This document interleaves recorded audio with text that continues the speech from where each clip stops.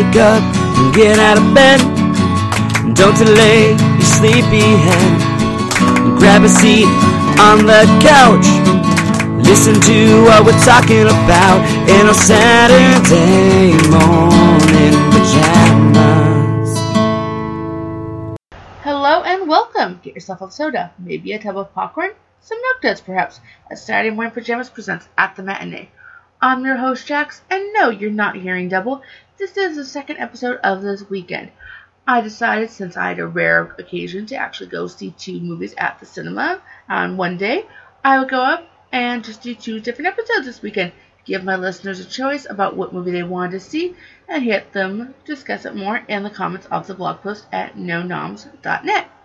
So, without further ado, let's get into the first movie I saw, The Conjuring 2. Now, before I go much further, I was going to try and do this without too many spoilers, but I just can't. So, if you haven't seen the movie yet, let me just give you my glowing recommendation that this is a great movie to go see. Yes, there are jump scares, but it really has a great story. It's a little trippy. I definitely recommend you go see this. That said, if you haven't watched this yet, stop right here, go watch the movie, come back, because from here on out, we're going to be talking about the plot and the spoilers, and I don't want to ruin this for you. Okay, let me hear you let go. They're gone? Okay, cool. Now it's just us who've seen the movie, and let's go from here. So the film revolves around Lorraine and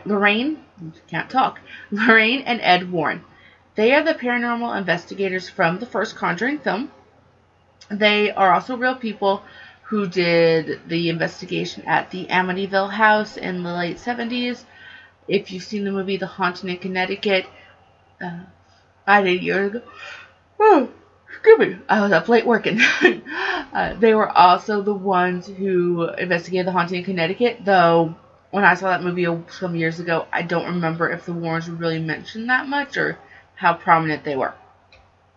Either way, first off, all the movies based on these investigations are really good. But yes, this is based on a real couple, and the majority of the based on a true story from these movies all comes from the fact that real people investigated these. The methods that they investigated, I'm going to guess, are 90% true. And then what actually happened during the investigations, I'm going to give that a grain of salt just because this is Hollywood. We want to see a real movie. If you see in the movie Ghost Hunters and you see them just yelling at an empty attic and nothing happening, I'm guessing that was a lot of the investigation as well. Because, you know, if I'm a fucking ghost, I'm not going to go by your measly little timeline and, ooh, you have cameras here. No, I'm going to do my own thing. So, if there were ghosts, I'm not saying there were, that is just, you know, I'm going to guess that all the actual paranormal stuff is a little bit hearsay. It's, you know, we saw this, we don't know. I'm not saying it's true. I'm not saying it's not. I'm just saying the movies were enjoyable. So now, the plot. Again. The movie starts out in Amityville. Lorraine and Ed are investigating this. It's like 1976. And Lorraine does this thing where she's able to have visions. Well, while at the Amityville house, she sees this demon. It's dressed in a nun's habit and really needs some dental work or something because the mouth is creepy. But basically the demon scared her so much that she didn't want to go. She wanted to cool it for a while. It just made her really worried, and she asked her husband Ed, we can do the talks, we can do the tours, all that, but no more actual investigations. It's, you know, it's too hard on me, and she just asked him to trust her. Fair enough. You know, this is something to be respected, yeah. Okay, so a year later, yeah, that goes out the window. A year later in England, somewhere in London, there is this mom, Peggy, who has 4 kids. A daughter who's 13, a daughter who's 11, and 2 sons, which are like 9 and something else. I'm not really sure. The reason I'm not really sure is, for the most part, besides the 11-year-old girl, the rest of the kids are there for set pieces in this movie. We need this line, we need this scene, we need you to fulfill this. There really were 4 kids in the real family, and these really are about their ages as in the movie, so, you know, again, another little true to life feature there.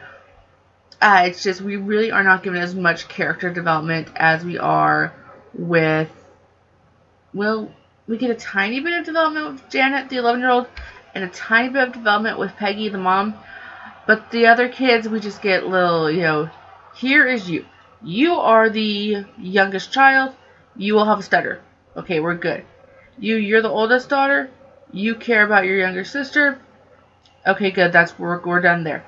It doesn't really go very far in the characters. And normally I am not a big fan when movies do that. For this movie, we're not concentrating on the other kids. We're concentrating on the haunting that's going on. So I'll let it slide. Like I always say. So one night, the family's been through some turmoil. The dad left the family. I'm going to rephrase it. The dad started a new family with a neighbor down on the block while still with this one. So, divorce. And so the family's going through some troubles. There's not enough money. The mother's fighting with the council about the home and be able to pay rent and all this. It's a lot going on. The kids know it. And, you know what? Kids find... Apparently in the 70s, you played with really creepy toys and you found ways to keep yourself entertained. Still will never play that clap game from the first Conjuring. I don't remember much of that movie, but I remember no clap game. So, the second oldest daughter, Janet, she's 11, and her and her friend Camilla, they, for whatever reason, decided to make a Ouija board. I think it looks to me like they took like an old cereal box and just like made the board on the backside, or like opened it up and all that. And one night, Janet decides to play it with her sister. And they're just like, are there any spirits who want to talk? Is Dad coming home? If there are any spirits who want to talk, nothing. They then put the Ouija board under the bed with the little, I don't know what the thing's called, but things the thing you put your fingers on that moves around with the ghost activity and all that. They put that under the bed just with that all together. And that's almost the last we see the Ouija board. I gotta tell you, I was totally expecting a scene where they just show under the bed that Ouija board, the thing moving around. Never did. The next time we see the Ouija board is when the mother discovers it and blames it for all the creepy stuff that's happened and rips it apart. That's it. So after that night, Janet starts having weird experiences. She wakes up downstairs in the living room, not sure why. When she goes upstairs, her bedroom door is still locked. Like, doesn't know how she got out. Then things progress to the TV changing channels on its own, and eventually her seeing a ghost of an old man. This freaks her out, and no one really believes her, and even her elder sister thinks like she's crazy. Except then, what happens next is while she's freaking out in her room, she's on her bed. All of a sudden, the bed starts shaking in the air, moving around. If you saw The Frighteners, basically the good old stuff that Michael J. Fox's minions were told to do to scare people to get him money at the beginning. So that freaks her out. They call the mom. The mom comes in, finds the Ouija board, thinks they're just scaring each other, rips it in half, and then the dresser flies across the room and scares the shit out of everyone in the house. They go get a neighbor. Neighbor comes back with the police, and a few other creepy things happen while they're all there. So now a policeman, a policewoman, the neighbor, and the family all believes what's going on. Next step, apparently, is you need to call the church to perform an exorcism, and the church has to sign off on this. And apparently, because of bad publicity, the church doesn't want to be anywhere near something that's seen as a hoax. So they ask the Warrens to go and be their impartial ears and eyes and find proof. Okay, Ed talks Lorraine into doing this, and they go. And it's a nice family, but Lorraine just can't find anything freaky. She just, she knows the family's afraid, but that's all she could feel. So we're just going to shorten this a little and say cue scenes of the Warrens helping out the family, hanging out with the family. Ed helps fix a leaky sink and some other maintenance around the house.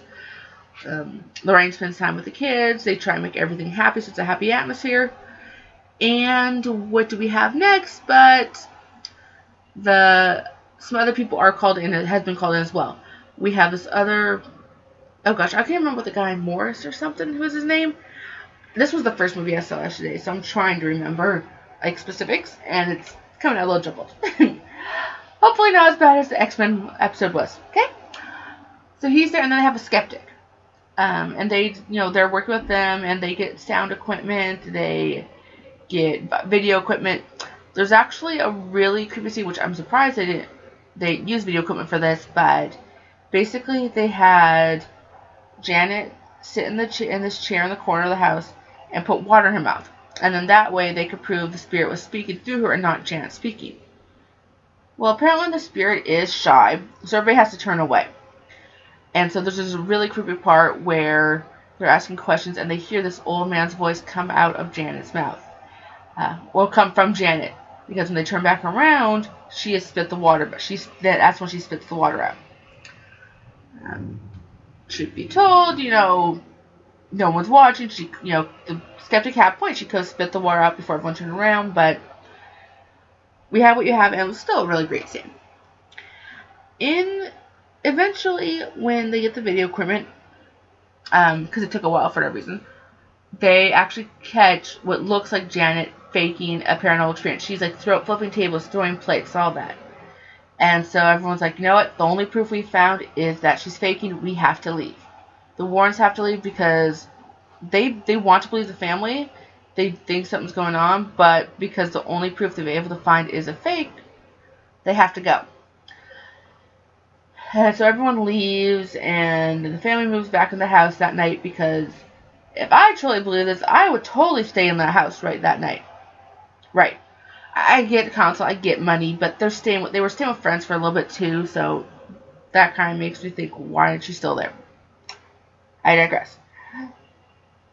While Ed and Lorraine are leaving, they get this sudden great idea to check something else, and the audio recordings, and they actually found out the old man that Janet had been seeing, he was just a cover for the actual demon. Who is this demon? The fucking one from Amityville. So you're telling me that a year before all this shit started, there was a demon that Lorraine saw that, whatever reason, transported across the pond just in the eventual case where Lorraine might come back there. Okay. Plot holes. So she gets over there. So they run back to the house, and at some point, Lorraine had heard the demon's name. She says it, and that defeats the demon. Apparently the demon and Rumpelstiltskin follow the same rules. So everyone's saved, and the end. We're all good. That's about it. Now we're all good. Want to know more of my thoughts? We'll take a break for a couple moments, and I'll be back after these quick messages from some of my great friends. Hey guys, this is Bill. This is Phineas. And together we're the Tattooed Bananas. We do a comedy podcast, and on our comedy podcast we talk about all kinds of wacky crap, like nutscaping. I'll tuck you in tonight. Turning your funeral into a funeral. Can I have an ice pop? Can I have a candy? Dick fishing, furniture banging, and so much more. Find us on iTunes, Stitcher, and connect with us with the Potter and Family hashtag on Twitter. Yeah, don't forget to check out the Instagram. Throw a bag of bagels at someone's head.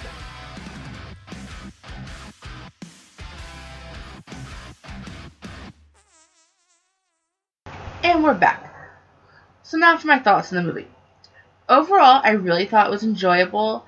I really do encourage everyone to go see this. If you are into movies of this nature, not really gory, it's more suspense. There are quite a few jump scares, some which actually got me, and I'm usually very good at knowing jump scares are coming. What got me though is I was expecting a jump scare to come from a completely different area, and then nope, it caught me off guard for where it came from. So very creative. I thought the girl who played Janet did just an amazing job. She was really, really good in this role. So I really encourage you to check that, to see what else she's in. If she does anything more, give her a shot. As well, I found that during the end credits, they actually showed pictures and played some of the recording from the original investigation. Some of these made me go, okay, I can kind of see where the naysayers are coming from. Other ones made me go, okay, that's kind of creepy. And then most of them just made me go, they did a really good job recreating the sets. So I think that actually is something to know about when you're, checking this out. So yes, it's a very good movie. A few critiques I do have, well, not critiques, but, okay, so hear me out. House is being haunted. They go and stay with neighbors. At some point, once the Warrens get there, it's just the mom and Janet in the house with the Warrens while they investigate. And then at some point, just all the kids move back in. Okay, we're still under investigation, but whatever. Why are you stopping to set up the Christmas tree? I've been told by the friend I went with that, well, they're trying to preserve a sense of normalcy. I'm just seeing an extra projectile in the home with a lot of extra glass and shit to clean up and break. So, I know it's Christmas, but still, that just made me go, let's stop and put up the tree. Another thing was when Ed was doing some repairs around the house that needed to be done for Peggy. Apparently the washing machine had broken, and the basement's like half flooded. So it's December. Okay, it's like a few days to Christmas, and he sees the pipe in the middle of this flooded basement that's leaking, so he needs to go fix it. It's evening, so it's dark, so it could be anywhere from like 6 to 7 or 8 or something at night. So he decides to wade through the water to repair this pipe. In the freezing cold. It's like snowing a day later or something. I'm like, dude, hypothermia. Wait, get like some wellies or something. Get some rubber boots to help. Something. But no, you go to help him. And we had a jump scare while we're down there. Really creepy one too. As well, let's see here. What else is there? It's quite a great movie. I said that before. Overall, I'm just going to go out there and say, you know what? Check it out. And then let me know what you think. Did you like, why don't you go out? I swear I can talk. I've just 2 movies in one night. And then up working all night on these. It takes a lot. So, you know what? Let me know. Let's end here. Let me know what you think. Leave a comment in the blog post at nonoms.net. That's www.nonoms.net. Let me know what you think of the movie. Did you see it? Did you like it? Do you think the first one's better? Do you think they're faking? Do you think it's real? What were your favorite parts? What's another movie I should see? Let me know all this in the comments at the blog post. I'd love to hear it. I'd also like to invite everyone, if you're not already subscribed, to check out Audible. You can get a free 30-day trial, which will include 1 free audiobook per month, and you get to keep even if you cancel. And there's discounts on over 180,000 other books while you're a member. Get Audible, decide you don't like it, cancel it, book's yours to keep. Decide to keep it going, starts as low as $15 a month. Great thing to listen to when you're not listening to myself or some of these other great podcasts that I've mentioned during our little segment break. I also want to say hello to all my friends on TuneIn, iTunes, Podbean Player, Google Play Music, and Stitcher. You all are listening right there. Yours are great ways to listen to podcasts. If you're not listening on any of these services, well, check them out. For example, Google Play Music is fairly new. You can discover us and many others. It's free to listen, though if you want to have no ads, you want to have a little bit more control, plus have YouTube Red, it's only $10 a month. I don't get paid if you sign up for YouTube Red, just, full disclosure. I'm just saying, my subscription through YouTube Red ended 2 days ago, and already I am contemplating getting it back because I hate commercials. Last thing here is, if you like this show at all, even just a biddle, I am making up new words. I am like J.R.R. Tolkien. Oh god, I need sleep. If you like this show even a little, why not consider becoming a patron over at Podbean? More details are at nonoms.net in the blog post. Well, that's it for today. Until next time, be wary of the demons.